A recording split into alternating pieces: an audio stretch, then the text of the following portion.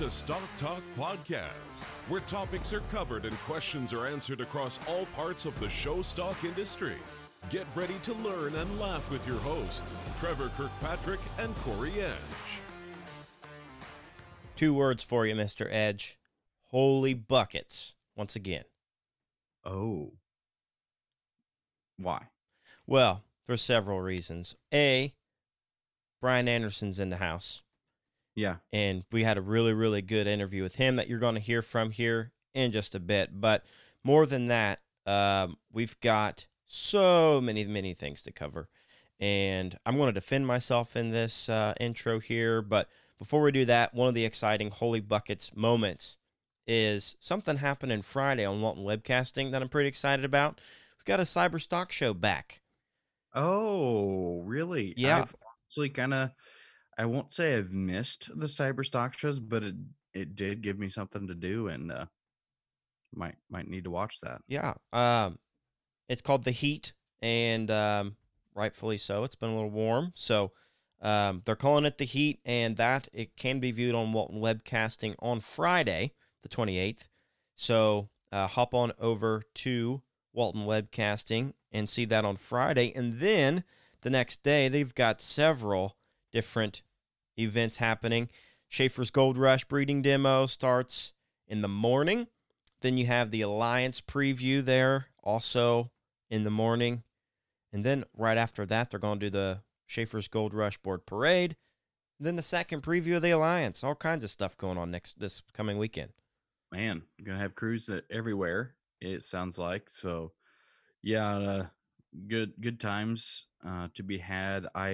I'm curious to see how this cyber stock show goes. Yeah, I've got a couple going to this one. You know, some of those later shows here in Ohio that they weren't quite ready for those, or didn't even have them bought really for the first couple, and now they've got an opportunity to submit their video to the Heat, which are already closed. But excited to see that. Do we know who's judging that one? Don't know yet. If so, it's probably already published, but I just haven't seen yet. Yeah, right. So, right. Good stuff. And also, don't forget, there's some sales coming up here on, what would that be? That'd be Sunday on Show Cattle Connection. Cannot forget to mention our great folks at Show Cattle Connection and the incredible names that are selling on August 30th. Ryan McIntosh Show Cattle Fall Sale. Malone and Weeks is happening there on the 30th as well as the Southern Ohio Elite Treat sale, all happening on Sunday. So hop on over to Show Cattle Connection after you're done watching Walton Webcasting. Yeah, I'm just saying I would for sure, if I was buying cattle, I'd probably buy them on Show Cattle Connection. Yeah. And the main reason if I were buy cattle would be because if I had any questions, I know there'd be a solid group of people that would just shoot me straight and don't feed me any BS and would lead me in the right direction. Or if I had a group that I was going to sell, it would be through Show Cattle Connection because I would feel comfortable doing so, surrounded by the folks there at Show Cattle Connection. No doubt. Good peoples, and you know what they say about surrounding yourself with good people. Yeah, you got to do it in this industry, or really anywhere. So, yep. So Kirky, we did something last week. We did a breed 'em, ship 'em, show 'em. Yeah, and it was a challenging one to decide which one to breed, which one to ship, and which one to show, but mostly which one to breed, because the options that we were given with a crypt orchid, with a hermaphrodite sheep, and then a free Martin heifer. You had to make a decision. And for those out there that maybe give Trevor a hard time, me included, just because I like giving Trevor a hard time anyway. The option to breed one is very slim on any of them. Number one, you can't breed a hermaphrodite, period. Number two, a crypt orchid, as we know, actually cannot generate, it does not have enough testosterone to generate semen. And three, you have this Free Martin heifer. So, Trevor, I won't go to bat and defend you because I feel like you're going to be just in your own defense of the reason that you chose to breed the Free Martin. So please let the people know Yeah. exactly So what you're. this is why Breed 'em, Ship 'em, Show 'em is so fun, because it brings up a lot of good topics. The easiest decision would be which one to ship, because you'd want to ship them all. Let's be honest. We're not going to breed any of those. But the scenario that I was given, I chose to breed the Free Martin because although it's like a 0.5% chance, there is a test out there that you can get done to see if that is a Free Martin or not, because you can actually get a test done. And since there is a 0.5% chance that it will breed on, that's actually more than what the other two options would be. Saying there's a chance. I'm saying there's a chance because I after the flood of messages and snaps and you're an idiot's comments that I got, which I can take. That's why these are fun. I really don't care. But they really got after me about trying to breed the Free Martin. Well, I challenge it to pick another option that's better, because now everybody said, so you're saying that the Crip Yorkshire Boar had less of a chance? If there is, which we didn't say if it was a single or double crip. True. If it's a double, the heat that those testicles are suspended up in the body cavity will not allow for testicular development. So True. no semen to be able to be used. If it's a single, obviously there's a little bit more in the descended testicle, but the one that is up in the abdomen has surrounded itself by so much that it diminishes testosterone being released. And now, I'm not a vet, but I would have to imagine that there would be half the amount of semen produced just in that fact. So obviously hermaphrodite, it can only breed itself maybe, but that was the options I was given, and I'm sticking with it. You know, so. I honestly, as we were talking through it, during the episode, I was like, oh yeah, breed the heifer, duh. But then, people were sending us some messages and we had some comments and I got some Snapchats like, you guys are idiots and you can't breed a Free Martin. I'm like, in that scenario where you have to breed one, ship one, and show one, the logical choice to breed is the one that at least has some percentage chance to produce offspring. Yeah. So, really interesting topic, and it's all because of Max Look. This week, it's your turn to make a mistake or get crucified on our messages and snaps or whatever. For those listening, we have a listener submission this week. Oh, boy. And I'm pretty excited about it because it's a much different scenario than what our buddy Max Look sent in last week. But our friend Derek on Facebook sends in a pretty good one for you this week, Corey. And I'm going to tell the listeners that make your own and send it in, because these are really, really fun to do. And you may hear your own Breed 'em, Ship 'em, Show 'em on a following week episode. Speaking of following week, the people have spoken, Corey. And we are going to do just us episodes every 5 episodes now. They want to hear a little bit more from us. So every 5, so 85, 90, 95, all of those are going to be just us. And we'll probably throw those up on YouTube. So looking forward to that. We put a poll out there, and that's what the people want. So that's what we're going to give them. All right. Breed 'em, Ship 'em, Show 'em does not have a sponsor yet. It is for sale. So if you would like to be a sponsor of Breed 'em, Ship 'em, Show 'em, it is available. We're talking to you, Avigel or Transova or the Stockyards. Yeah. Or yeah. So anyways, service. Derek, thanks for sending this one in. Here we go. Option number 1. You got a crossbred gilt, Corey. Oh, wait. What's the parameters of this? We're going to get right into it. I'm going to tell you. So I'm reading his message verbatim here. Okay. So Derek, he wants to know, Breed 'em, Ship 'em, Show 'em, Corey. Crossbred gilt good enough to smoke every show you ever wish to take her to.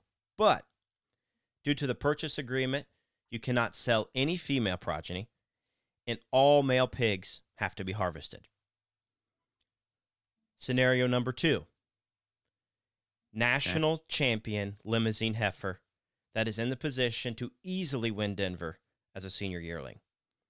Unfortunately, though, the vet tells you that she will only be able to have one calf in her lifetime, and she is not a candidate for a flush program because of her faulty reproductive system.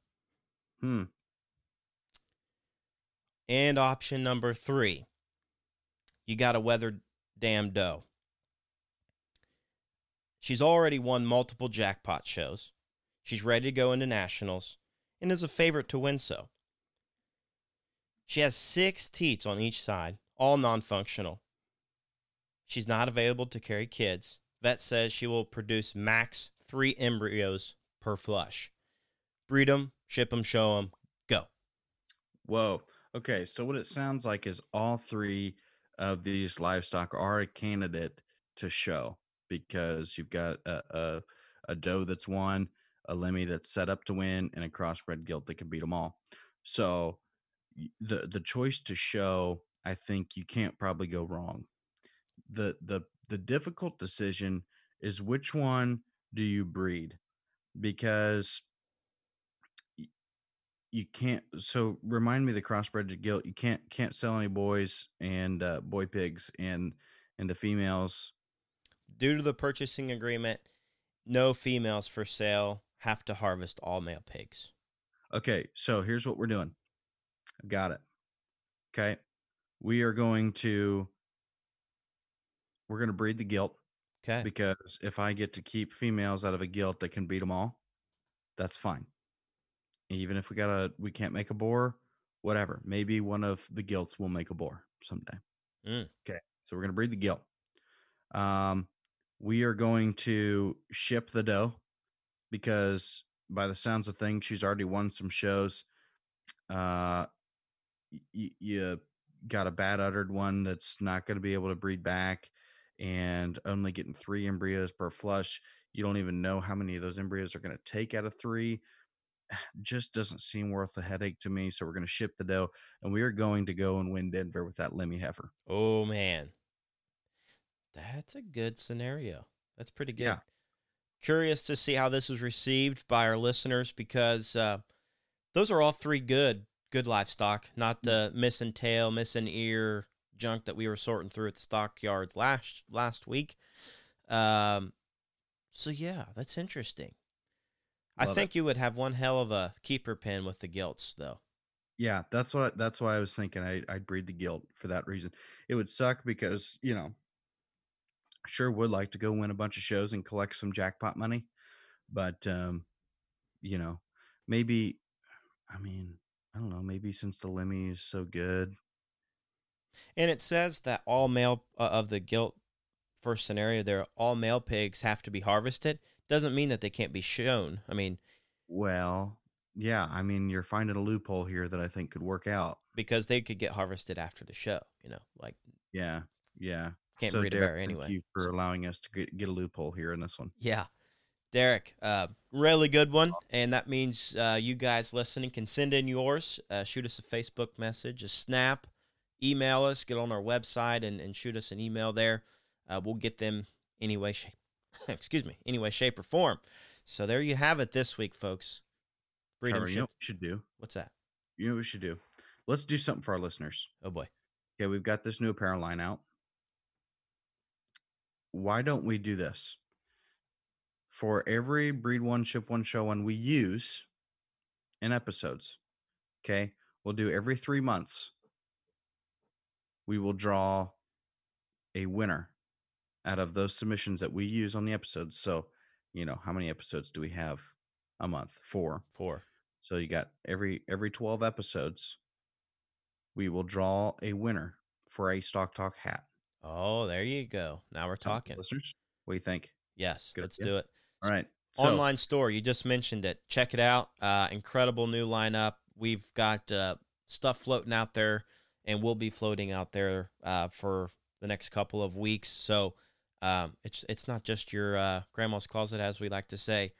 Some incredible new back-to-school options, or if you're just ready to get to the next show and support Stock Talk, pretty fashionable, if I might say. So I like it. So every 12 episodes, we're going to pick us out one that we use. One that we use. Here we Yep. go. We've got Max in the hat, and now we've got Derek in the hat. Yep. And so we're going to keep building that, keeping track of them. I like it. That's a good idea. Yeah, thank you. So episode, what, 77? Is This is 80. This is 84. 84? Okay. Sorry. Wow. We are moving. Yeah. 84. That's it. So. Jeez. Okay. Well, episode 96 then, we will be drawing a winner for a Stock Talk hat for those that we use on the show for Breed One. Ship One, Show One. Breed them, ship them, show them. We should put that on a t-shirt, honestly. Yeah, we can. Speaking of hats, Corey. Yeah. It's time to take it off to somebody. I'll go first this week again. I kind of like this segment. Of course, brought to you by Fierce Threads, Big Paul Lifestyle Company. You guys know those are the people that you need to work with if you want to get stuff embroidered or screen printed. Fierce Threads, fierce-threads.com. Have you seen our apparel line, folks? Woo! All Fierce because Threads. of those guys. All right. My hat goes off to you, Golden Arm. What do I mean by Golden Arm? It's the guy or gal who has incredibly high AI conception rates within the tri-state area. The Golden Arm. The Golden Arm. You cannot compete with this person because you know that they're going to settle. You better hire this person because you know that conception rates are so high, a.k.a. dollars in your pocket. And you know who you are. You can get them stuck. Rod's in. You know that one's bread. Bang. Go on to the next one. Hats off to you, our Golden Arm. Holy buckets. That was awesome. I can't top that. Man, I was going to do something sentimental this week or something like that, but I guess I did one last week. Hey, speaking of last week, how was your anniversary? It was great. You know, my wife and I do enjoy sushi. That's our thing. We go out on a little sushi date. So we did that. And yeah, it was good. It was much needed, just kind of date night thing, getting out and about. There you go. All right. Hats off, Corey. This week, my hat goes off to all the kids starting school. Oh, We didn't really get a chance to get into it last week. I know some kids have started school already. But in 2020, when you have to wear a face mask to class and carry baby wipes with you everywhere you go, I'm very proud of each and every one of you kids that is going to stick with it through this fall school year. I know there's been some weird adjustments, and I'm certainly glad that I'm not in school. This also goes to the college kids out there getting back to school. It's going to look a little different this year, but my hat goes off to you guys. Stick it out. Don't fall behind just because it's a weird time to be in school. Oh, that's a good one. Yeah. Been seeing a lot of back to school photos. Those certainly haven't went anywhere. Mom's still doing good things. So yeah, the back to school photo is one that I personally did not enjoy growing up. However, I thoroughly enjoy watching parents embarrass their kids on social media now. Yes. I mean, but you know, it was always the thing. What's even funnier is, you know, these kids get to, you know, they go school shopping and stuff they got to get the new shoes and the cool shirts and shorts and whatever it is. But hopefully on the new store. You know, I think the coolest back to school picture that somebody could take is with a Stock Talk shirt on. That's what I'm saying. Hopefully in the new store. You know, it may be a little bit lapsed, but if you didn't get a back to school picture, you certainly can. Hey, if you send it to us, we'll shoot it out there. Yeah. First back to school picture with a Stock Talk shirt will get blasted on social media. Now, I will segue, and I hope that this does not get blasted on the socials, but I'm looking forward to this weekend. Oh, yeah. This weekend will not be touched on the socials. Okay. This weekend, we are celebrating The Bachelor that is Trevor Kirkpatrick, Mm. bachelor soon to not be. Yeah. Also happens to land on the birthday weekend, so pray Yeah. for me, folks. Trevor still has no clue where we're going. Yep. It's actually kind of fun. Really, all Trevor knows is that he is meeting up with past guest and good buddy Jordan Marks at Todd Price's vet facility, Which is also a past guest. which is also a past guest. So that is really all that Trevor knows. And he knows that he needs to bring swim trunks and a pillow and blanket, and that's roughly it. Yep. So we're pumped. Please keep us in your thoughts as we try to make it through the weekend without any casualties, or we just got to make it home. It's going to be a blast. Get the guys back together. Oh man, I'm sure there'll be stories that we won't tell. So anywho, Corey, you got a job to do, and it's to introduce our guest here, and incredible conversation, what you're going to hear. But let's hit him with it. Who do we got this week? Although I've already let the cat out of the bag. Well, this week we've got a man that's had 37 jobs, all in the livestock industry. We've got a guy whose voice is one of the most recognizable on the end of a microphone, a guy that is built for comfort when judging shows, and certainly one that we are excited to hear from with his new role as CEO of the Certified Pedigreed Swine.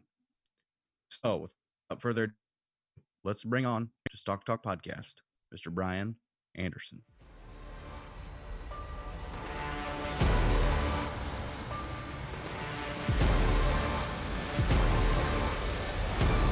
Well, Corey, another big name on our list that we are finally getting to. So, Mr. Brian Anderson, going to recognize the voice. If you don't know who he is, you're going to know what he sounds like, because if you've been at a major pig show, you've probably seen or heard Brian Judge. So we're looking forward to this conversation. Got a lot of really good topics to cover. So we kind of get started here. Just tell us a little bit of background about yourself. Tell your own story, because you're the one that tells it best, and kind of where you're from and what you do. Yeah, well, thank you, Trevor and Corey, for having me, and look forward to being involved with what you've got going today. I grew up in Caney, Kansas, small town in southeast Kansas, and grew up on a purebred swine operation. My first involvement with purebred hogs was raising Durocs. My grandfather, Claude Messner, had a large Duroc farm at that time, Messner Farms in Caney, Kansas. And at that time, he's rolling over in his grave now, knowing what the purebred industry looks like now compared to what it used to be. He was large in on-farm test stations. That's back when we had test stations across the country. And man, that was fun, going to some of them test station sales and going through that. But that was my first involvement. And then as this thing materialized, we grew up showing hogs in 4-H and FFA, showed hogs, cattle, and sheep before they showed goats at the county fair. The only goats they showed at the county fair then were dairy goats. And so we had a touch of all of those, and was big in livestock judging, had a start in 4-H. And as a freshman in high school, I was a member of our Kansas state champion 4-H team. And got to go to the North American in Louisville, and man, that I was hooked from then, and had a chance. I was high individual at our state FFA contest as a junior, and then tied my senior year and got out talked and ended up second. So I vowed that would never happen again, but it did happen again. I got out talked many times. Had a chance leaving high school then. I had plenty of opportunities to go to judge, so I went to Fort Scott Community College on a livestock judging scholarship, and then ended up going to Kansas State University.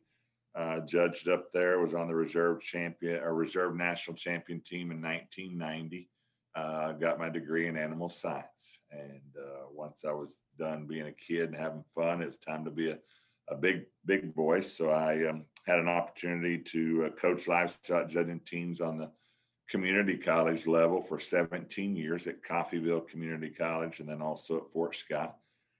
and did that for a while, and then went into professional side of things there, and the industry side, and worked for Sunglow Feeds as a territory manager for a while. Got a little cold feet on that deal when they got bought out by Cargill.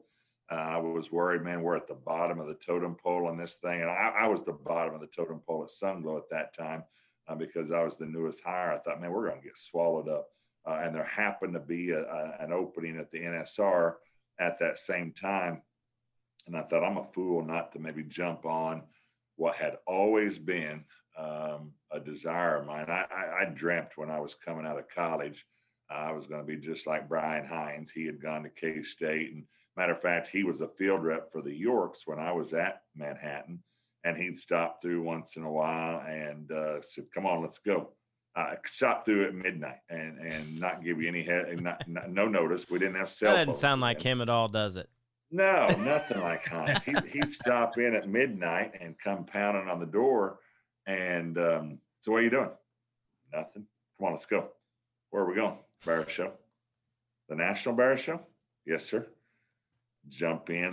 And we drove all night long. He had a cooler of Mountain Dew set between the seats. I think we had to pull over and piss more than we did anything. But we drove all night, got up there. And that was the first time I'd ever been to the National Barrow Show.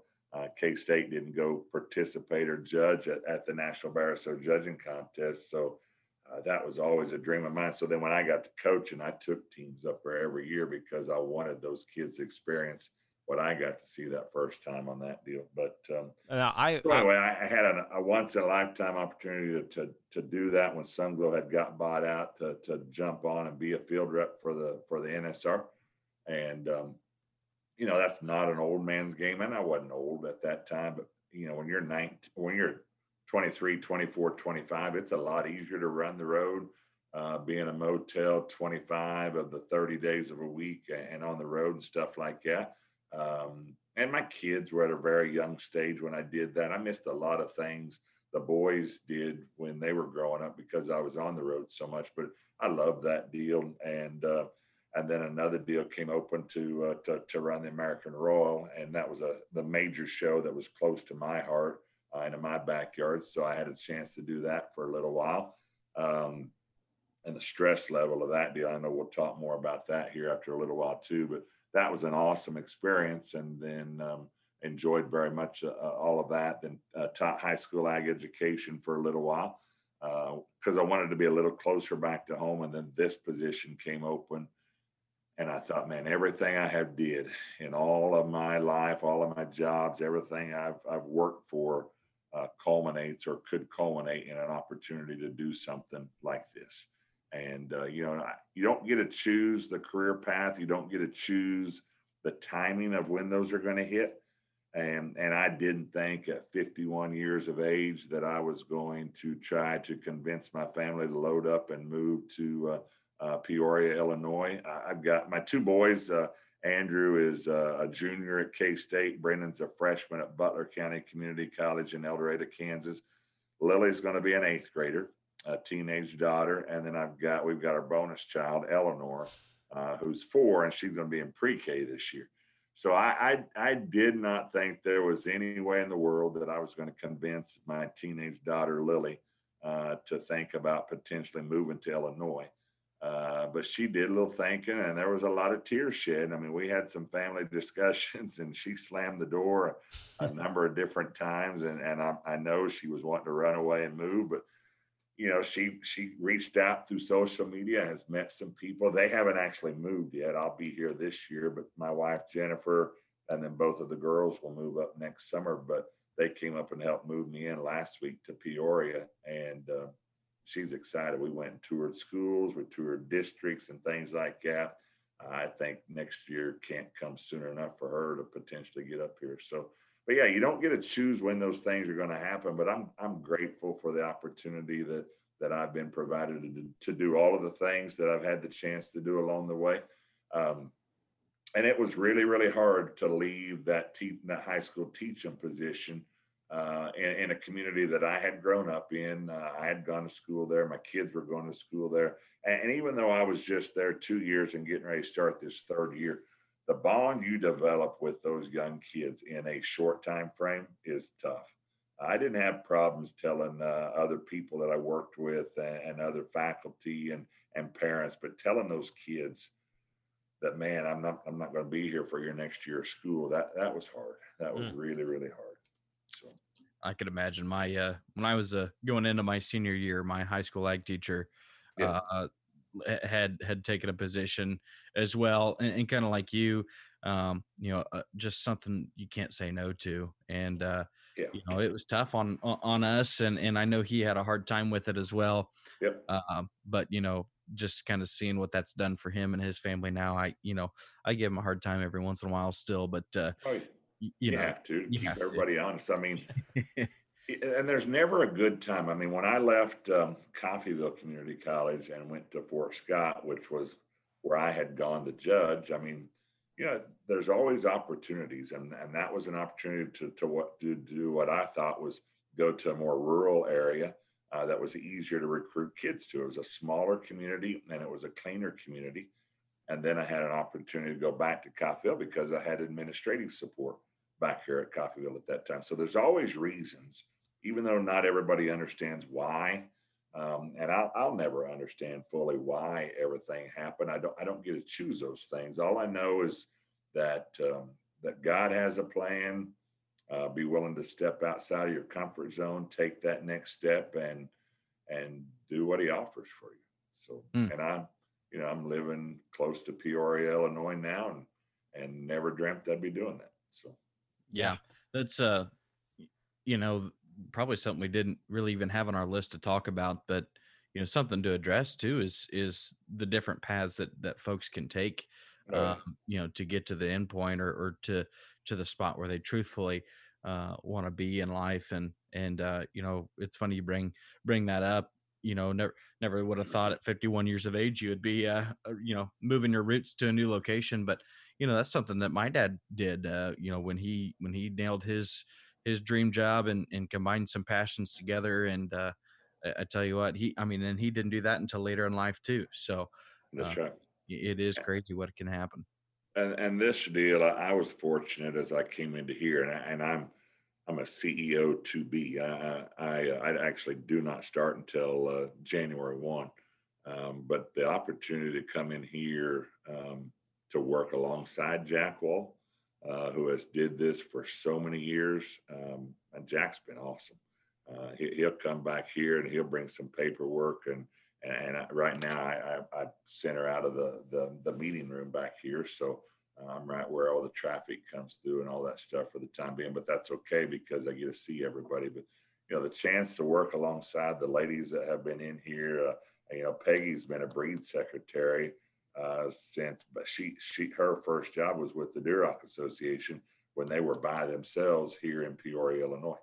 And so she's been a breed secretary all of her life. Started with the Durocs, and then now with CPS. But Bruce Henderson was her first boss, and she brought that up and mentioned that. I remember Bruce Henderson being the executive secretary of the Durocs when I was young, growing up, and then I had a conversation with somebody the other day. I couldn't wait till the field reps came by to visit home because that meant I got a day out of school because the field rep was going to come by. And that didn't happen very often. When the field rep did come by, I wasn't going to school that day. I was going to stay and listen and learn and ask questions. You betcha. Class is in session on farm there. You don't need to be. That's exactly right. And you don't have to wear a mask on the farm anymore and all that stuff. And so, yeah, it's exactly right. So yeah. And that was another thing that really discouraged me. This whole COVID thing I did not look forward to going back to teaching school and having to wear a mask all the time. You just can't read a young person's expression on their faces either. And, you can tell so much when you see that kid first thing in the morning. If they've got a smile on their face, they're having a great day, but not every kid comes to school with a smile on their face. Yeah. And that's a good point. And it's funny. I mean, it's not really funny, but even if you have to wear them at a backdrop photo while you're judged, and you're smiling, you can't tell you're smiling. It's like, what's the role here? So, let's dig into the CEO and training position. Obviously, for those who don't know, Brian is now taking position of the CEO of the certified pedigreed swine there at the beginning of the year. So we just want to ask you what kind of vision you have in this position. And, everybody's anxious to see, what you've done in the past, and they're anxious to see what you can do from here forward. So maybe share that with our audience about where do you see yourself in the CPS? Well, I think as you look at the grand scheme, I guess I look at myself as the potential voice of CPS. In my position here, I work for those 9 members that are in that executive committee, 2 from each of the breeds, Chesters, Poland, Spots, and Herefords, and then an at-large member.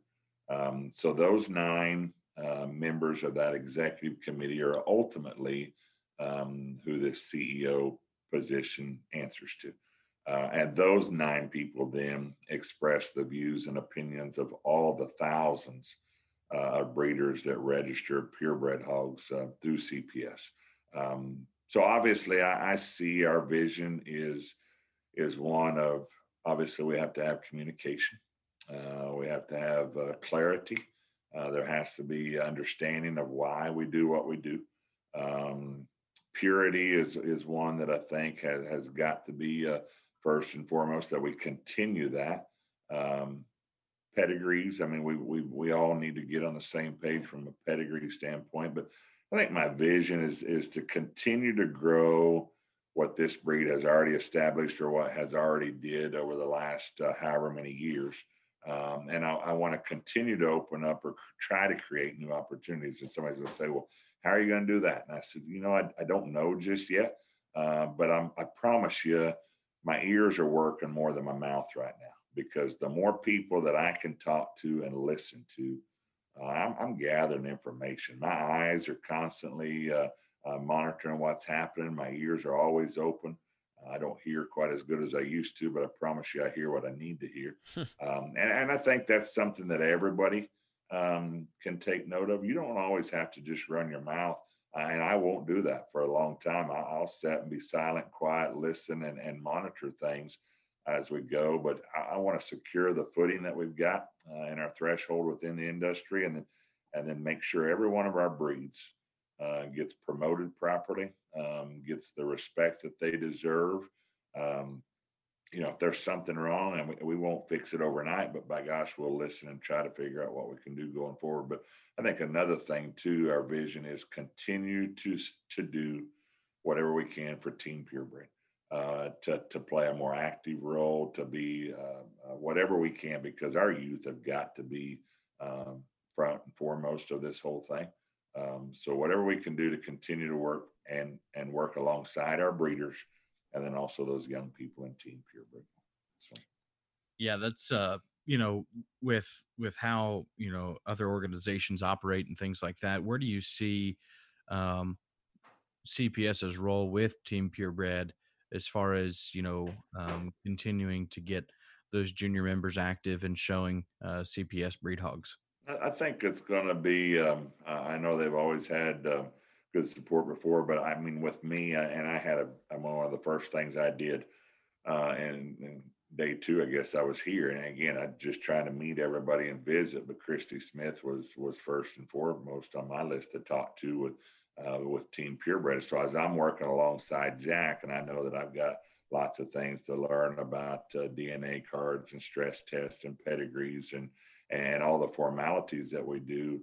I want to make sure that I do whatever I can to provide them any help and support as we're going forward. If she needs me to come in a day or 2 early to offer assistance to help them. But the other thing is too, is I think it works. It's a 2-way street. I think it works both ways. I think we need to do more for them. At the same time, I want to allow those kids to do more for us too, because I think if you're say a Team Purebred board member, we don't just, I don't want to use those kids just to run boards and open gates at shows. Mm-hmm. I want those kids to be a voice of Team Purebred. I want those kids to be a voice of CPS.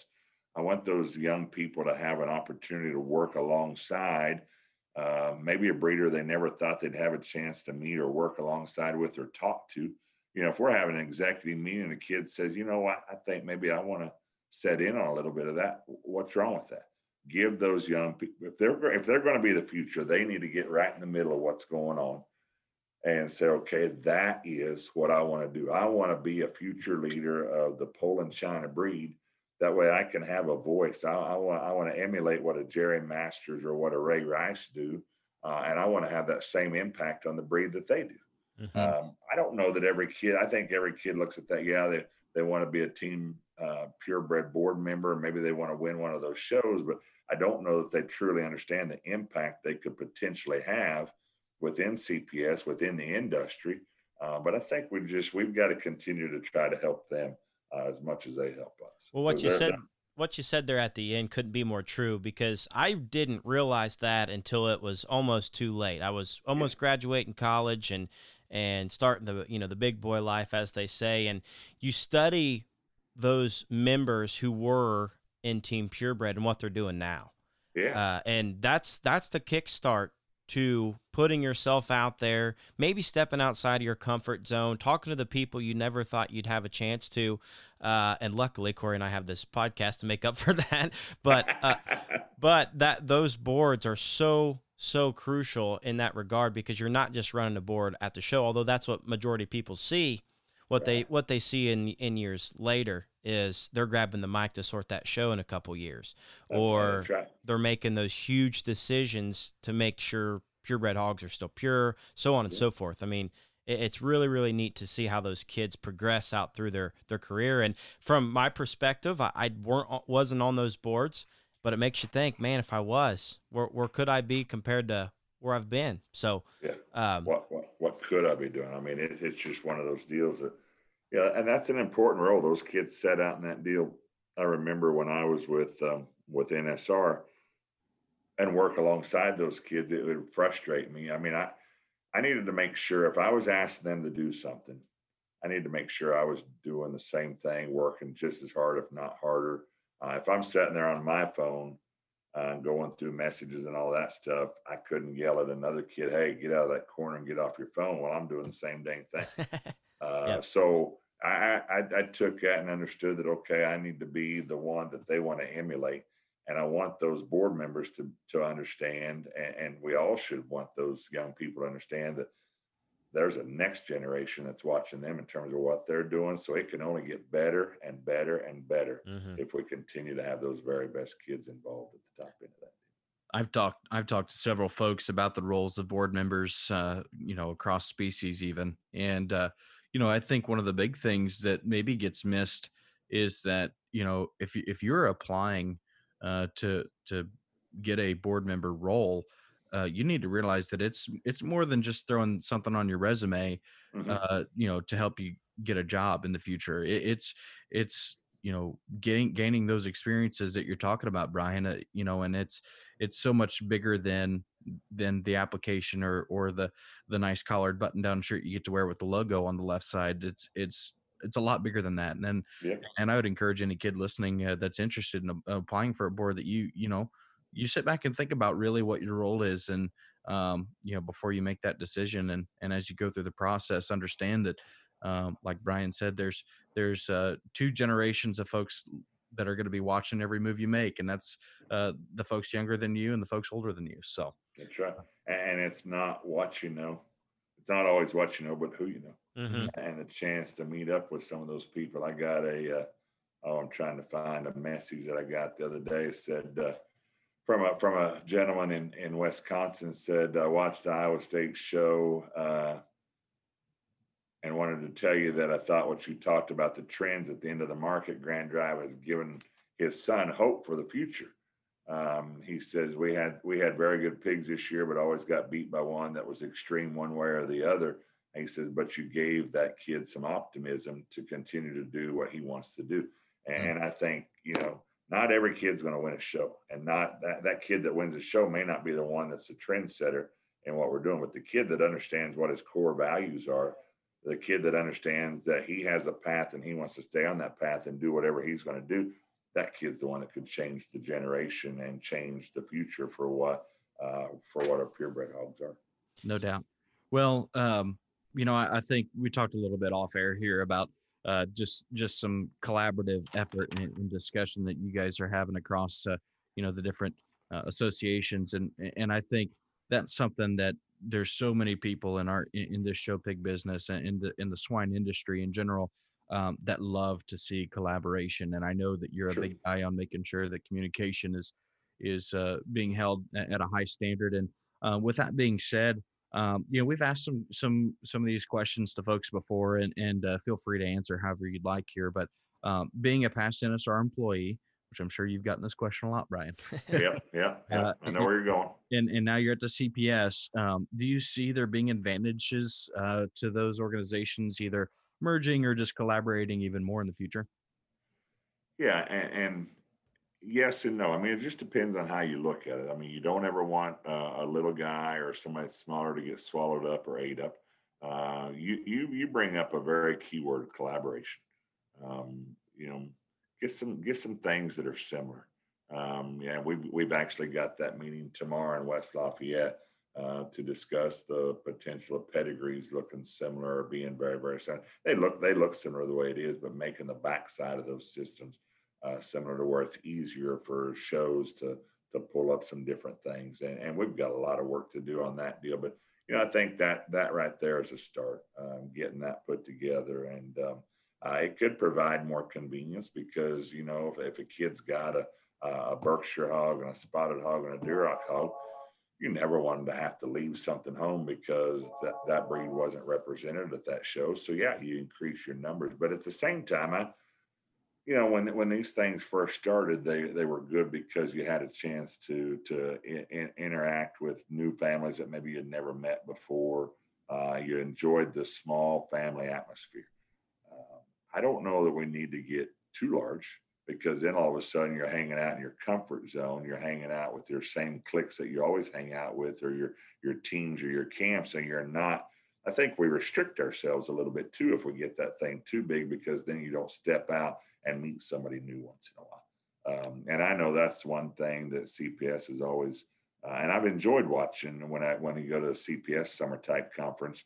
It's a little bit smaller than what, say, a World Pork Expo is. It's just ginormous. And the family atmosphere of what that Springfield, Illinois event always brought was first and foremost for so many of those folks on that deal. So,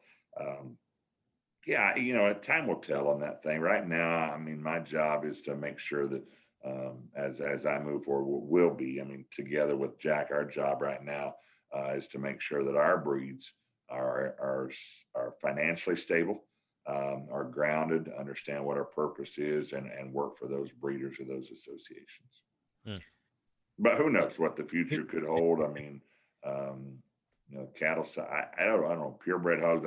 The key thing is we want to always ensure that there's purebred livestock first and foremost. If we don't have, then none of us have these shows. Yep. Well, evidently nobody can get a crystal ball when they get a CEO title. Yep, that would be nice to have one, though, wouldn't it?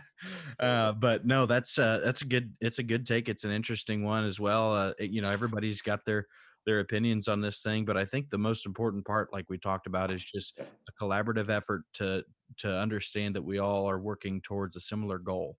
Right. And I just, another thing, when I was working, or when we were back in Kansas, our Eastern Kansas Swine Show series, and you guys can spread some or give me a little more light maybe on Ohio and some of that stuff. I know Indiana does it, but the jackpot show circuit has just grown immensely. And I got a call from a gentleman in Arkansas the other day. They've had lights out numbers of 500 to 600 numbers at every show they have. And they're potentially looking at it. Don't know for sure whether it's going to happen. They're looking at potentially going to a pedigreed show for the purebred hogs. And think about what that would do for those pedigreed breeders in that area in terms of true. How many pedigreed hogs don't go to a show right now because they have to show against a Hampshire marked hog or a Chester appearing barra, things like that. So those breeders can't sell them purebred hogs because they know they're going to get beat by maybe those hybrids or whatever. When we first did that in Kansas, our very first year requiring pedigrees on the purebred hogs, we had as many purebred hogs as we did crossbred hogs the very first year. And it created more opportunities for all of those breeders of those purebred hogs. I talked to a gentleman the other day in Nebraska that runs Herefords, Poland's, one other breed and crosses, and he's selling his crossbred hogs because he's not grounded enough in the crossbred deal. People don't come to him to buy crossbred hogs. They come to him to buy those breed hogs. So he finally figured out, man, I better sell the crosses and get more of the pures because that's where my demand is. And I think that could be a similar opportunity for so many people. And I don't know that everybody has to have 3, 4, 5 breeds at once. It's okay to master that one. But I do know that there are a lot of families that when they go pig shopping, if they can buy a Burke, Chester, Spot, and Duroc at the same place, hey, my shopping spree's done. Yeah. Well, I don't have to go anywhere else. It's interesting too for a lot of the families I work with. Our mindset is, well, let's do a quote unquote off breed. They call them the off breeds or whatever. Yep. You get you one of those that maybe only have 5 in a class. Right. Well, heck, there's your better chances or better odds anyway at grabbing a banner and getting in the Grand Drive. For a 9-year-old, that's putting the hook in the mouth and reeling it in. That's what we as breeders love to see, rather whatever breed it is. You get them in there, you win a banner, and man, it's awesome. And their confidence all of a sudden, man, you bet. They can't get back in the ring quick enough. You bet. And I think to answer your question about Ohio too is we've got the winter circuit, which is run separately, separate entities from our summer circuit. First couple shows in the summer deal, they're a little lenient on, hey, I understand you don't have them yet. It's May, it's getting crazy. And then as they go on, they've got to be papered. And it's true that you see a lot of purebred hogs, good quality purebred hogs, not just animals. And it's really fun to see because some of those things are beating the crosses when it comes down to it. And I'm glad to hear that down south in Arkansas, Nebraska, like you're saying there, because it's interesting. And, I was in Iowa this past weekend, and their breeders have been phenomenal. They gathered that set of breeders there in the state of Iowa gathered $28,500 of money that was paid out to those purebred hogs that weekend. And in that gilt show, and a perfect example, whatever breed it was, but it happened to be landrace, $150 extra premium to the grand, $100 to the reserve, and there were 3 landrace gilts. 2 of those 3 kids, 66% of them walked out of there with an extra premium. Yeah. I mean, if I'm looking at that deal and I've got a kid that says, well, Dad, I want to make money. We're not ever going to make money doing this deal. I mean, not a lot, but we do gain a lot of experiences. But if you got a kid that wants to walk out of there with the $100 bill at the end of the day, gather one of those landrace gilts. You got a better opportunity, a better chance to do it. Yep. So, and then look at the growth of what the Hereford hogs have did. Oh my, most popular breed in America. Oh, they are rapidly growing. Yeah, like crazy. And I had the opportunity to do the purebred gilts at OYE last year, about the last livestock show before COVID come in and screwed this whole world up. That set of Hereford gilts that I had the chance to judge down there, that was the very best class of Hereford gilts I've ever judged, and I hope to God I see them continue to get that much better. I may show my cards here before I actually really get started into seriously breeding hogs, but my fiance helped me hours and hours to put on a show here in Ohio, and it was Sunday. We were dead tired after that show, and we sat down at a bar and had a couple beers and had dinner, and we were both kind of tired, didn't talk much, and she looked up at me and said, "You know what'd be fun? We ought to start raising Hereford hogs." Or she said Herefords. I said, yeah, cattle, that'd be cool. Hogs. So, hey, she's in too. And I said, you know what? I if you're wanting to raise hogs, honey, we'll do it. But they're not going to be Herefords. They're going to be the Herefords. They're going to be top of the line Herefords here. Kirk's Herefs, so look out. Ohio State. You look at what Hereford hogs and mini Hereford cattle have both been on the grow. You bet. Well, and it's funny too. You said, breeders now have an outlet in these jackpot shows for those pedigreed purebreds, and it's funny because up in the Midwest, we love to send our all white crosses down south, and those solid belted ones down south because it's a little tough to sell an all white one. For if they're sticking them in that crossbred division, but it's funny to see that cross-examination of, you're getting beat by those belted ones that they're calling hamps, or the all white ones they're calling Yorks or what have you. And, that can be frustrating if you got one that's sitting there with the paper. And, yeah, I see both sides, but. Yeah. And ultimately what it does, and I pat all these breeders on the back. They just simply have to stick their nose to the grindstone and work a little bit harder. And the good thing now, like you talk about those solid white crosses, at least we have light crosses and dark crosses to work with. But, I think back to when we showed sheep growing up, we always had that butt wool that we would card out or nip out, and we'd fix that lamb's rump or tail set by leaving extra wool in those particular areas. The day they went to slick shearing market lambs, those club lamb breeders had one choice, and that was to simply make sheep better. Better. Yep. You can run pedigreed hogs, or if you simply want to raise crossbred hogs, whatever. But you can be equally as competitive in any of these pure breeds as you want. It just depends on how hard you want to work. If you're just going to breed them off of pictures, then you probably better go find you an office job. But if you don't mind jumping in the truck, putting the miles in, making some phone calls, and at times being just a little belligerent to others because you ask too many questions, you're going to be successful. But if you're going to step back and let somebody else tell you how to do it, then go ahead and get out, because you're not going to be successful. I've had a chance so far to make 3 or 4 boar studs, and I stopped by, or not boar studs, but 3 or 4 different farm operations, and I stopped by Armstrong's the other day and saw spotted boars and Chester boars and their boar battery there. Holy cow. I mean, it made me want to go out and buy a Chester and a spot gilt to breed to one of those boars because they were that good. We're going to take a quick break in the action here because Jace Tarbell, you've been waiting for this for quite some time. You're welcome.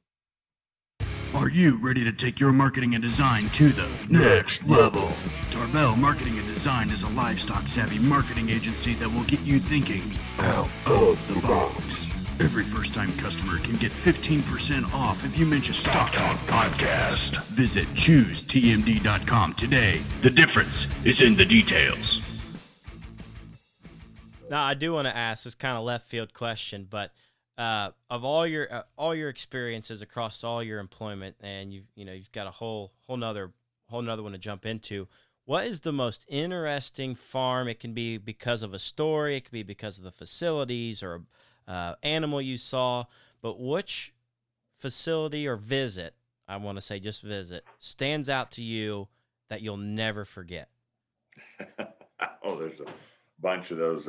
Scott Belts, Gravette, Arkansas. And if you've never been to Scott's, you better have a pretty tough stomach to go in there. I mean, it's setting down the bottom, and there's a great big lagoon setting at the bottom. And I haven't been by there in quite a while, but when I was out there, and the water was up on that lagoon almost to the edge of those sheds, and he told me a story about a young kid that was at Connor State College when the colleges would go in there and work out, and kid was from Louisiana. I forget his name. He'll probably call me and text me after he hears this story, but he was on that team for Connors, and some of those kids made him a bet that he wouldn't swim across that lagoon. No. And offered him so much money, he jumped in the lagoon and swam across, and then he had to jump in that college van to ride back to Warner, Oklahoma. But yeah, that's just a story that stuck in my mind and one I'll never forget. And because that thing was nasty. You know what lagoons can be like, and that thing was nasty. It's no wonder he didn't pass out from the fumes down in there. Yeah. Oh, the day I was at Jesse Heimer's and saw the boar called Thunderstruck, and Earl Kane and his wife were sitting in the truck and were refused to leave until they loaded that boar to go back to Chariton, Iowa. That was kind of a neat deal, knowing that I had a hand in helping that boar get to them, and then what he did for that deal. I tell you what, this yesterday morning, we're leaving out of Des Moines, Iowa, and not one of my breeds, but a good friend of mine. I wanted to go by there, but I went by Bryce Conover's, and the pictures that I took of that storm that went through Iowa, my God, I mean, 10 laying out in fields and corn crops, not just laid flat, gone. I mean, that whole field of corn just gone. I wished I could show you those pictures, but that thing right there would flat open your eyes. just the sheer numbers at some of those places you go to. First time that I ever got to go to Rory Downs and see all the alley cats and different things like that were running around. That was a neat experience. And there's a whole bunch of them that you could go on and Oh, on yeah. and on and talk about forever. Maybe that's another podcast. If you allow me time to set and put all those things together, that'd be another whole show. Let's Oh, schedule it. We can do it. Good. Now, speaking of Iowa, you just kind of popping off all kind of random questions here, but before we got on the air, you kind of said it. You sorted probably one of the last shows you did in quite some time, and that was the Iowa State Fair. So, how did that feel to maybe step out of that ring and think, it may be a little bit before I get to do this again? Yeah, that was tough. And if you've ever watched me judge a show, at the end of the show, I'm one that gets pretty emotional, and I try not to be. But by God, when you're fully invested in those things, like you should be from a mental standpoint and a physical standpoint, I don't think people truly understand just the mental wear and tear. I physically, I'm nowhere close to being physically fit, but I can get through those things. There's enough Tylenol to get you through those things, but it's the mental side of things that just wears and wears and wears on you. And then at the end of the day, to see that kid, just the excitement on their face when you pick them to win a show, how do you not get emotional and excited for a kid that did that? But yeah, sitting there going through that deal, thinking, okay. Because I don't know, I hope to do this job for another 20, 25 years. And if that's the case, I'll be 70, 75 years old when I'm done. I don't know that I'll physically be able to judge another show. So to sit back and think, yeah, that was my last show ever. It was tough. I mean, emotionally midway through that deal, it kind of ate on me a little bit. But at the same time, I knew that I had a job that I had to finish and I was going to do it. And I got to go out and I did something. I mean, if you run a really good barra and a really good gilt at me, I use that barra every day of the week. And what did I do at my very last show? I used a gilt to beat two really good barras. And I'll live with that the rest of my life. And I think I made a comment. I love that belted gilt. And man, if you guys have listened to me and I bury my head and all I study is feet and legs, feet and legs, and feet and legs. And that thing could go all day long. Her neck came out of the top of her shoulder. I'll never forget. I've got pictures. I've already taken pictures. I'll never forget what that gilt looked like. And the two barras that were reserve and third overall, I'll never forget them too, because the gilt could have gone first or third. And I was going to lay my beliefs on what I believed in. And that's skeleton, build, flexibility, function, pliability, all those things that tie together. Because I'm a firm believer that a feed bucket can fix so many of those other things.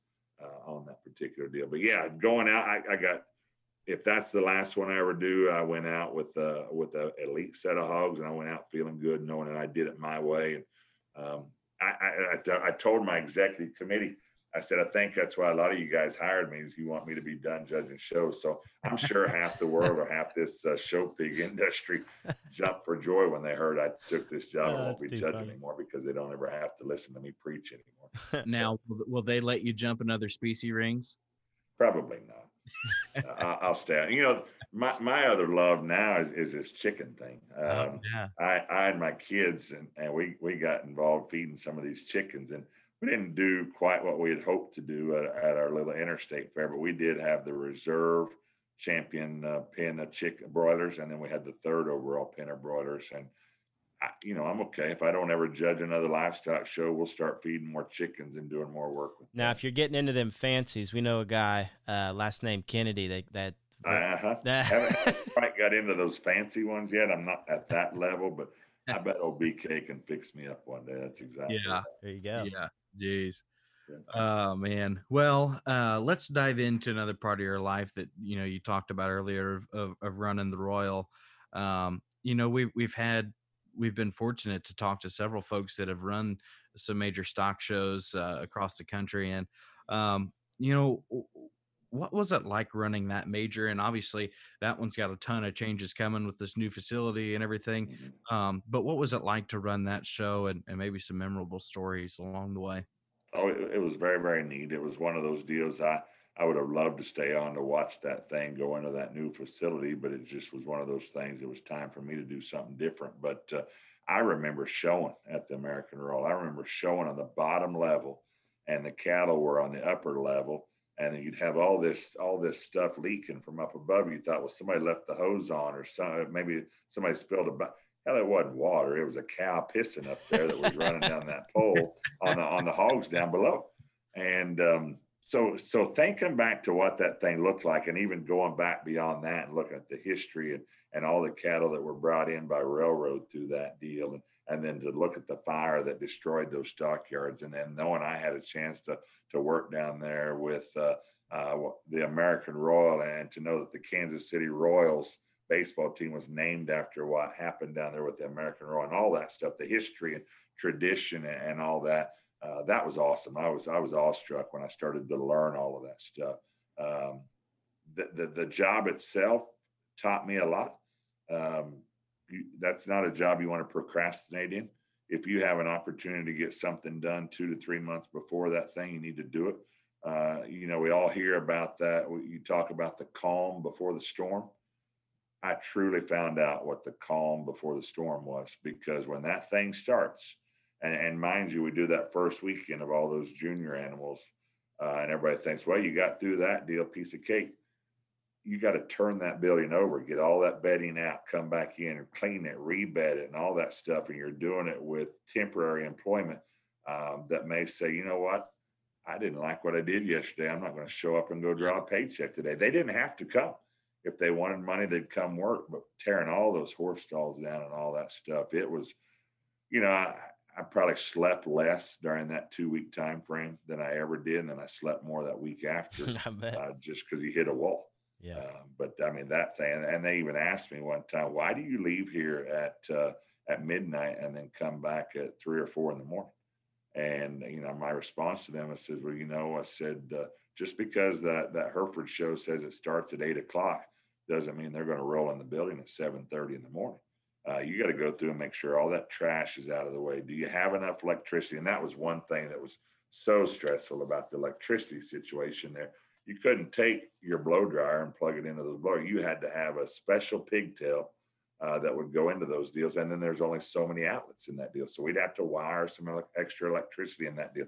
And then you'd have to deal with the guy that went 2 aisles over and dug his cords underneath everybody else's bedding and took somebody else's outlet and run it back through. So you'd have to deal with those breeders that were upset with each other. It was a highly stressful deal. And probably the one thing that hit me the hardest, we all live and die with our cell phones anymore.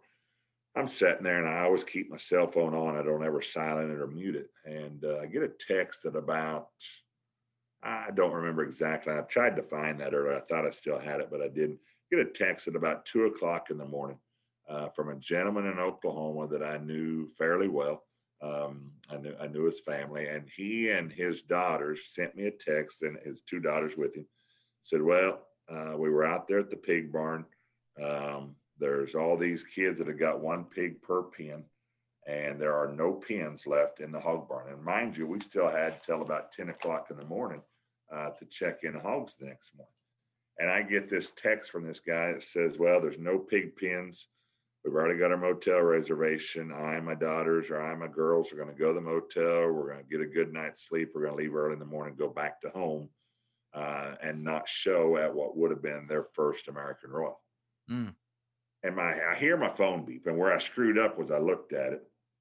I don't say screw up. I shouldn't have said screw up. But I looked at it and just thought, okay, well, what's wrong? And I looked at that deal and somebody says, well, why didn't you go back to bed? And I go, how in the world can you go back to bed when you just had a guy text you that he and his girls drove all that way from Oklahoma to come show? There's no pig pens. They're going to turn around and go home without showing. They had already paid their entry fees and all that, and I wasn't going to do that. So I went out and tried to figure out, okay, how am I going to make this happen? Well, the first thing we did when those people started showing up in the morning, we started doubling pigs up because we knew we had other pigs in. But I got a hold of our staff and we started putting up horse stalls, which aren't ideal, but at least there was a place that they could go to put those pigs in. So again, where there's a will, there's a way, and we found a way to get them in. But I worked for every one of those people that paid that entry fee to come, and I was going to do whatever I could. There was no way I was going to go back to bed until I solved that situation the next day. makes But you probably wouldn't have got much sleep anyway. No, I couldn't fall back to sleep. I was so upset and disappointed in that deal. Yep. Wow, that's Yeah. that event is one that, it's obviously in the Midwest we got two majors pretty much, and that's, other than your own state fair, but it's the North American and it's the Royal. Mhm. And definitely an interesting part of your life that I think certainly aids your ability as in your new role here. Man, it's just interesting to think about all those steps that you took throughout your career that have led to this final. I won't say final because you never know where life's going to take you, but to this role now that you've had those experiences moving forward. So I really, hope it's a final destination stop. Too old to be moving and all that stuff again. But at the Raw, the quality that's associated with that deal, and to watch what that sheep and goat show it had gotten so low in terms of numbers and participation. Now you go back here, and I mean that upper deck is just full of lambs and goats that are showing in that thing. And the steer show is just second to none. And as elite as you can make it. But the growth of the hog deal, and we added that gilt show and the sale for a short time, and I don't think they're doing the sale anymore. But that was fun to kind of to work with some of that stuff. But just to see the growth, and it's just one of those things. If you would listen, and that's the same thing I talked about earlier. I tried to go into that deal and open my ears and listen and make changes that people wanted to see. And that's the same approach that I think will serve me well here. Is I have the ability to listen. I don't think I'm too arrogant to not listen to anybody that will tell me what to do and understand what our priorities are and make this thing grow and get better, I hope. Well, Corey, we'll jump into a segment we like to call the breakdown.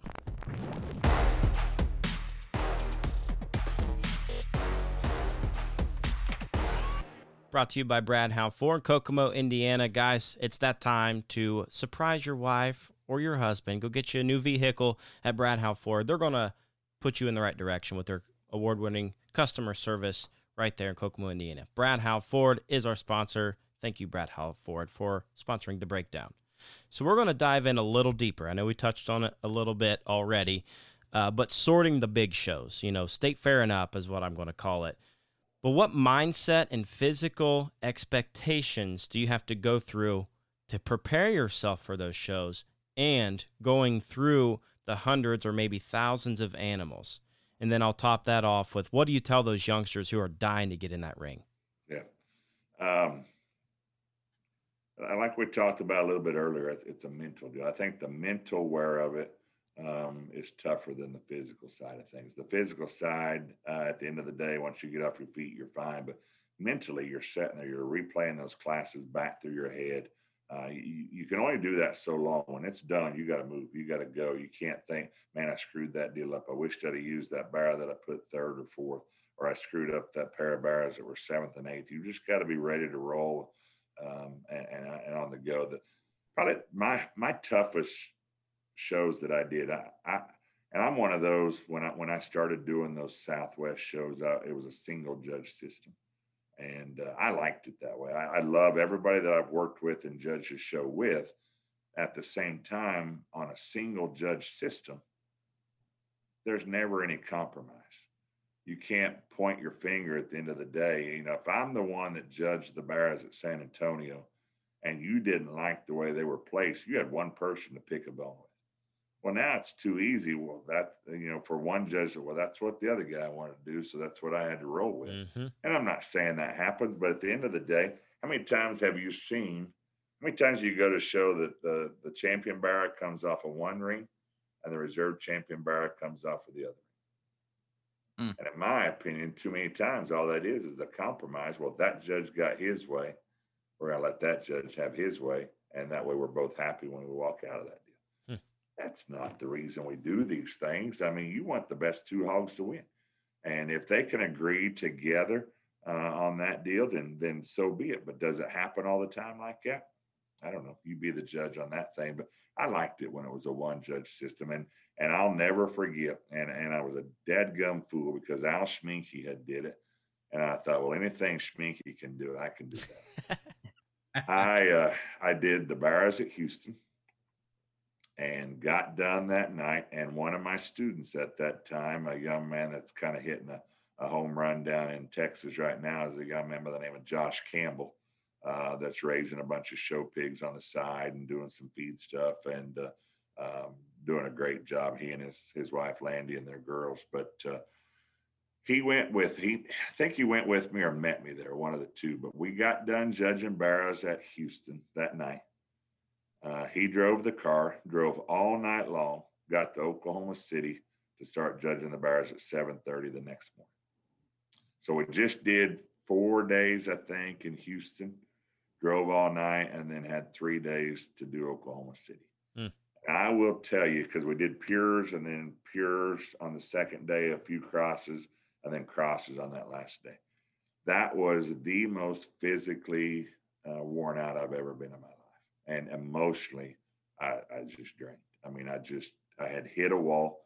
And I think, midway through that third day, I had to take a little break just to kind of collect my thoughts again. But I thought, I can do this thing. I'm going to be fine. And physically, I was good, but just mentally, if you're truly invested in that class, and I'll never forget, Mike Watson asked me one time, I think I was judging purebred gilts at Louisville.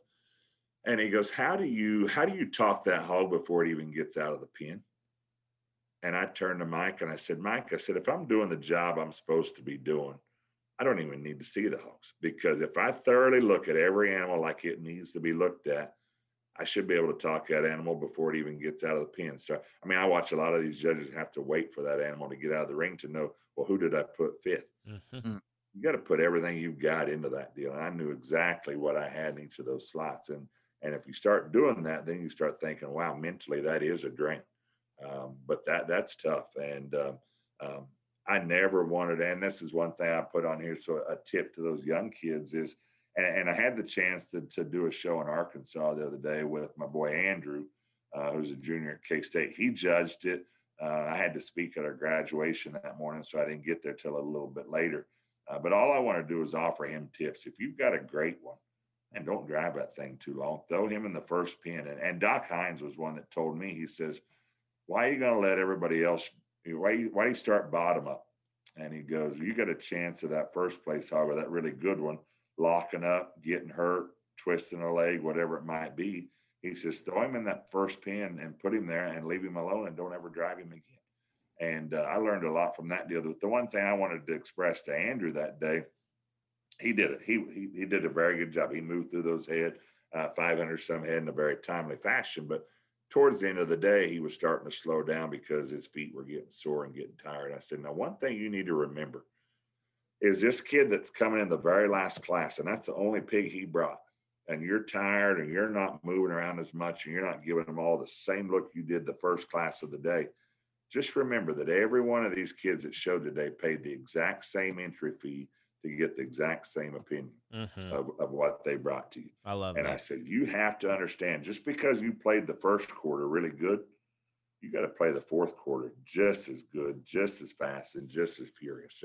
And I think that's one thing. We all get tired. You know what? You've got all night and the rest of the next day to sleep and get caught up and rested. That kid in the last class deserves the same kind of respect and look and admiration that the kid in the first class got. I love that.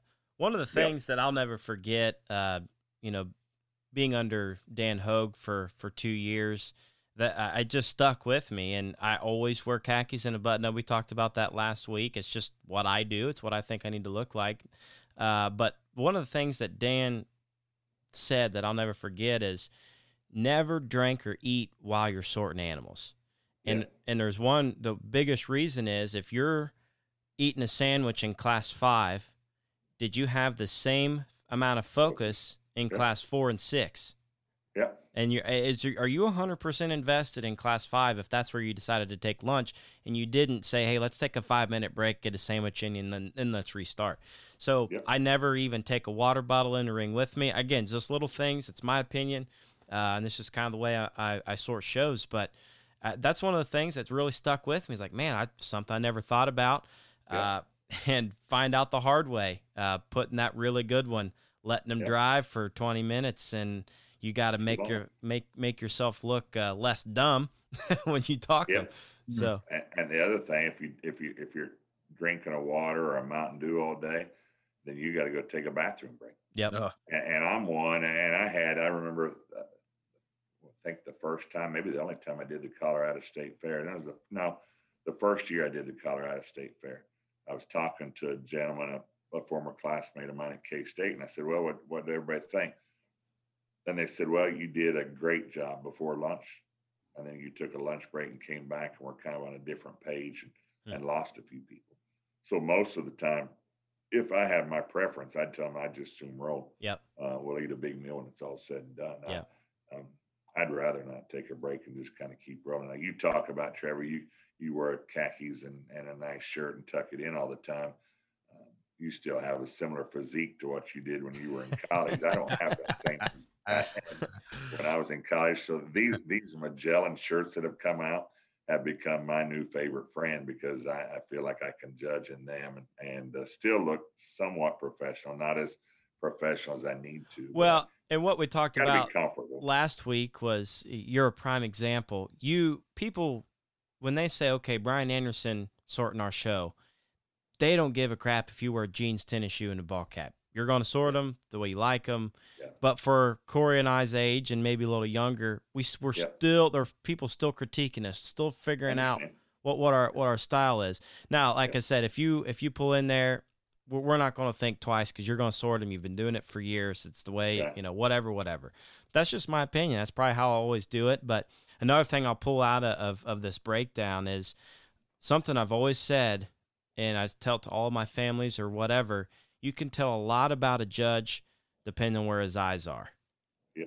And that when that animal walks into the ring, if he's truly sorting the animal, and this is different in showmanship, but if it's a market show, breeding show, if they're looking at the animal, when that thing hits the ring, then he's in. He's ready to roll. But if he's kind of crowd surfing of what's pulling it or what's driving it, then we're in trouble. Bad deal. Yeah. That's another thing I got here. Bury your head. Yep. That was one thing I've got on here to tell the next ones, have a conviction for what you believe in and bury your head. Because at the end of the day, the only opinion that matters is the one you give. And I'd like to think that I know I talk about this a lot. I've got lots of friends. I've got 5,000 plus, or I guess I've got 5,000 friends on Facebook. Did you know you can only have? Yeah, you can't add anybody friends. Else. Yeah. So I need to get a second account or something, because a lot of people I'm not able to be friends with because I got too many. But I hope I have as many friends at the end of the day as I do when I start the day.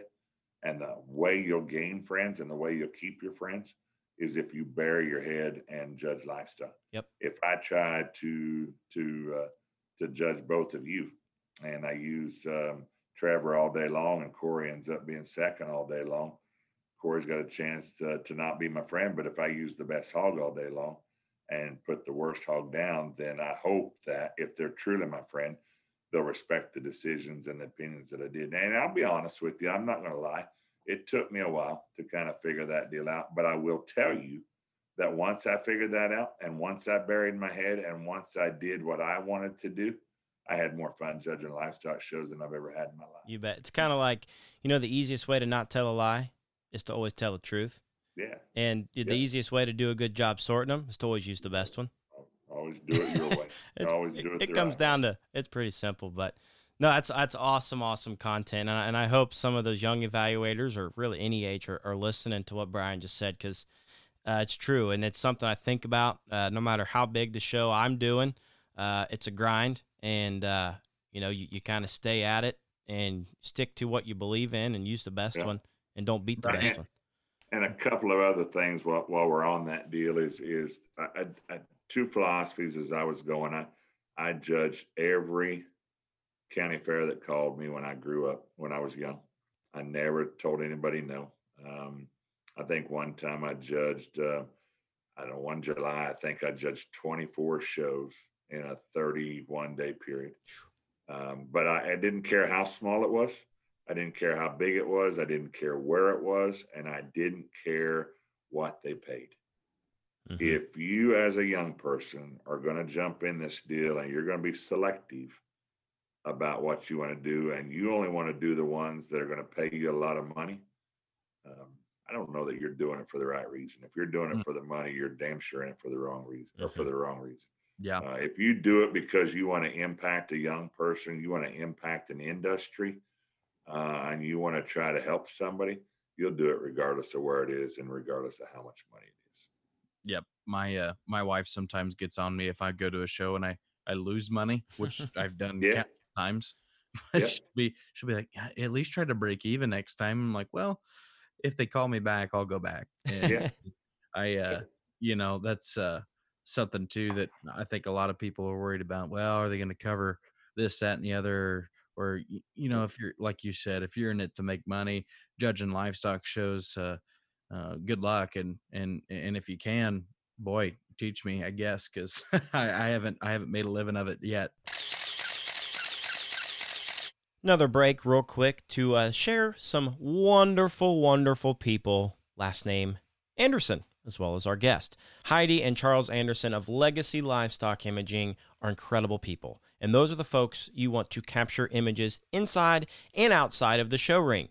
They're doing family photos, they're doing senior photos, or if you just want your livestock pictured, they can do it all, folks. Legacy Livestock Imaging is the best in the business, and not only do they capture the images, but they're selling them on legacylivestockimaging.com. Get your prints today and book with Legacy Livestock Imaging. Let's get back to the show with Mr. Brian Anderson. Well, one of the other things, just kind of a funny question, I guess. Do you have any pregame rituals before you do a big one? Anymore, I go to the bathroom before I go judge. That's just an age thing. I know I better do that before Class 1 starts, but no, I don't. I used to sit there when I was young. I'd travel that road on the way to the show. So what's my champion going to look like? What's my champion going to look like? You don't always have that kind to use. I'll never forget. I went to judge the Big E stock show in Pennsylvania. And I thought, man, this is big time. I've got one of these big stock shows, the Big E Exposition. And I think they had 26 hogs. Is all they had at that deal. They had a lightweight class, a middleweight class, and a heavyweight class. My lightweight class winner, no weight limits. My lightweight class winner weighed 180 pounds. Nice. My middleweight class winner weighed 240 pounds. But we've all seen those spraddle-legged baby pigs that got their legs kicked out to the side. I mean, if I'd have had black tape, I'd have tried to tie his legs together, but that's how he was moving off of his hind legs. And my heavyweight hog weighed 350 pounds. Whoa. So I get into my grand drive and I make sure I look around that ring that there's nobody I know. And I use that crippled spraddle-legged hog that weighed 250 pounds because at least he somewhat fit the weight range we were looking for. But you don't know what you're going to run into. You'd like to think that every champion you name is going to be one that you want hanging on the wall somewhere. Not necessarily. It doesn't happen that way. Mm-hmm. But no, I don't have. I just probably my pre-game ritual is to go to the bathroom before I judge class. There you go. A must. Absolute must. Well, but I will tell you, in all my years judging, I will never, ever forget the Illinois State Fair. And I made a run that summer where I got to judge Missouri, Illinois, Indiana, and Ohio, 4 days in a row, whether it be the junior show or the open show. But I'll never forget working alongside Jim McCoy at the Illinois State Fair. And we did the open show and got in late that night before. My dad and my brother made that trip with me. And the way home from Ohio, I had the worst toothache I've ever had in my life, and had a root canal done when I got home from that trip. But sitting down to chat and visit with Jim McCoy the morning before that we judged those bears, and said, and he had an agenda at the end of the day, and that's when we were getting into paling, that's when we were getting into Pietrin hogs and all that stuff, and head carriage and different things like that. And he said, well, do you have an agenda to talk about at the end of the day? And I said, not necessarily. He says, well, here's what I want to make sure we talk about when we make our grand speech. And I had never really just sat there and thought, okay, well, that grand speech needs to truly mean something. And from that point on, I took a little more pride in terms of what I tried to wrap a day up with. And I'll attribute that to Jim McCoy because he helped me to kind of put a little more priority, a little more focus on why we were doing what we were doing. And we had an active platform. to visit with a group of people that day and to be able to convey some thoughts that need to be talked about. And right now, I told that young person that won the Iowa State Fair, I said, I hope you'll make you a trophy at the end of the day that says, 1, I survived COVID, or kicked COVID's butt, whatever you want to do. They survived that terrible storm, and I forget what it was called, that went through Iowa. So I said, I hope you got that on there. And then I said, I hope that you'll put on there that you won the largest 4-H pig show in Iowa State Fair history. And I just, those things that help that person remember what they accomplished that day and what they'd been through. And then to see the number, and I made this comment a number of times, you got 2 choices in today's society with all this that's going on. You can live scared and not do what you want to do, or you can live. And I only get one chance in life to live. And I'm going to make sure that I do anything and everything I can and take full advantage of the opportunities that are provided. I think the whole world would be a better place if we thought about those 2 things. Yep. When the good Lord wants you, he'll take you. That's right. That's right. Yep. We've all got our day. It's just a matter of when it's going to be. Yeah. Yep. Well, man, I tell you what, there's nothing better than sitting back and listening to a Grand Drive speech that was well thought out and that has a message behind it. There's often times where sometimes you hear somebody, get a little passionate about what they're trying to convey, and maybe they don't necessarily convey the message the way they meant to. Right. Or just the opposite. They just get straight into it. And I think that even at the county level, and some people make fun of people that give big speeches at a county fair, but those people honestly maybe need to hear it a little worse than anybody. Yeah. And hear your thoughts or what you have to say. And again, last week's episode, Sam Mattingly talked about knowing where you're at. And that's a key too, and maybe the kind of speech you want to deliver. But boy, I get fired up when I hear a Grand Drive speech that somebody's real passionate about, regardless if I maybe agree with it or not. It's something that, boy, you love to hear people using that platform at the end of the day to wrap up a show with something that's heartfelt and something that they probably had weighing on their mind. So yeah. Because I can assure you too, and I think we all have got to this point at one time in our lives. We flat lose perspective of why we're there and what our priorities are. I was judging a small jackpot show in Alma, Kansas. And at the end of the day, I told him, I said, one, be thankful that you got the chance to do this. But I said, at the end of the day, the only 2 things that we did that were right today, and they started that day with the prayer, and then they started that thing with the national anthem.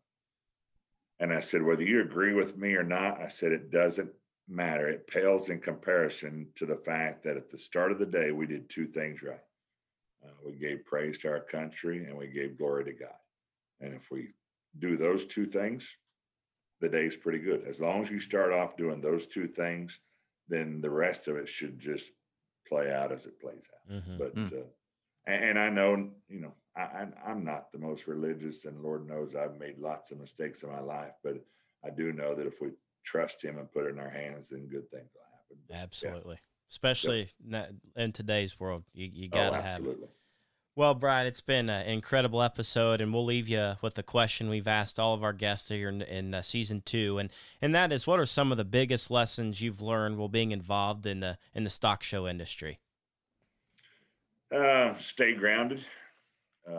Never think you're somebody you aren't. I mean, always stay grounded and understand fully who you are and what you can do. Never take time for granted, because we just don't know what tomorrow holds. And then surround yourself with lots of people. I've been successful in all the things that I've did to this point because if I didn't know how to do it or didn't know how to fix it, I knew somebody that did.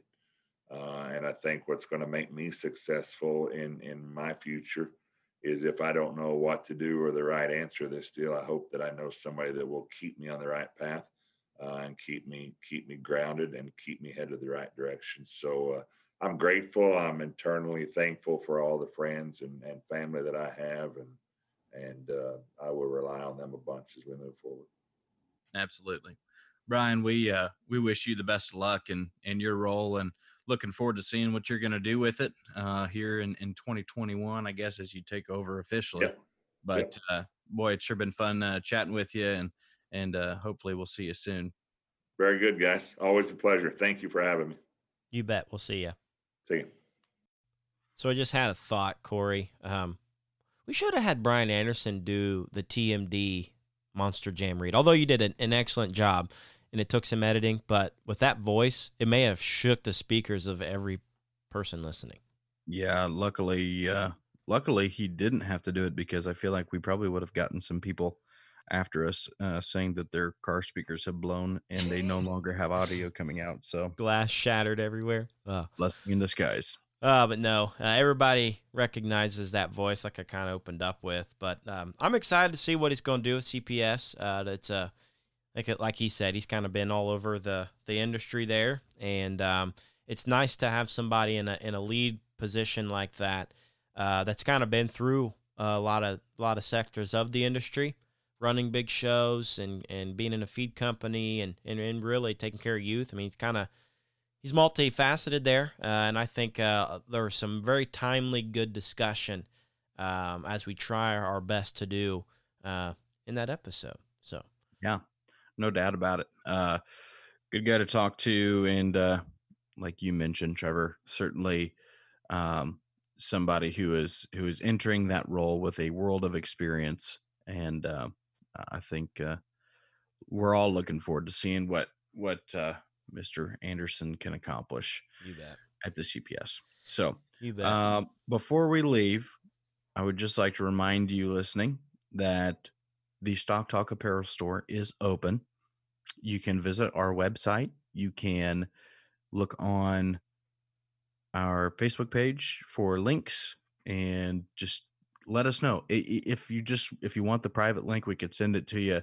Shoot us a message on any of our socials. We'd be happy to send it over to you to make sure that you can get your brand new Stock Talk apparel shopped for. We are incredibly excited. Just a reminder to those that are listening. Also, if you want a free Stock Talk hat, send us your breed 'em, ship 'em, show 'ems. If we use them in an episode within the next 12 episodes, we will be doing a drawing for a free Stock Talk hat. Love it.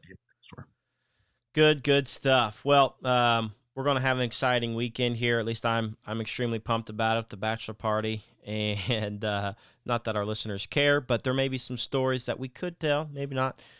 So looking forward to that. And hope everybody out there is getting back to school healthily and just full charge ahead, whether it be high school, middle school, or college. Good luck this school year, and just like the rest of the year, it's going to be a little tough at first, but you'll get through it. And we couldn't thank you guys enough, no matter who you are, school or not, for listening and supporting what we're doing here. It's been an amazing ride, and I don't even know if we're halfway through or not. Who knows what the future holds? We're really pushing forward and got exciting things happening. So we got another really good episode next week, so stay tuned for that, and we will jump right in and see you in 7 days. We love each and every one of you. Catch you later.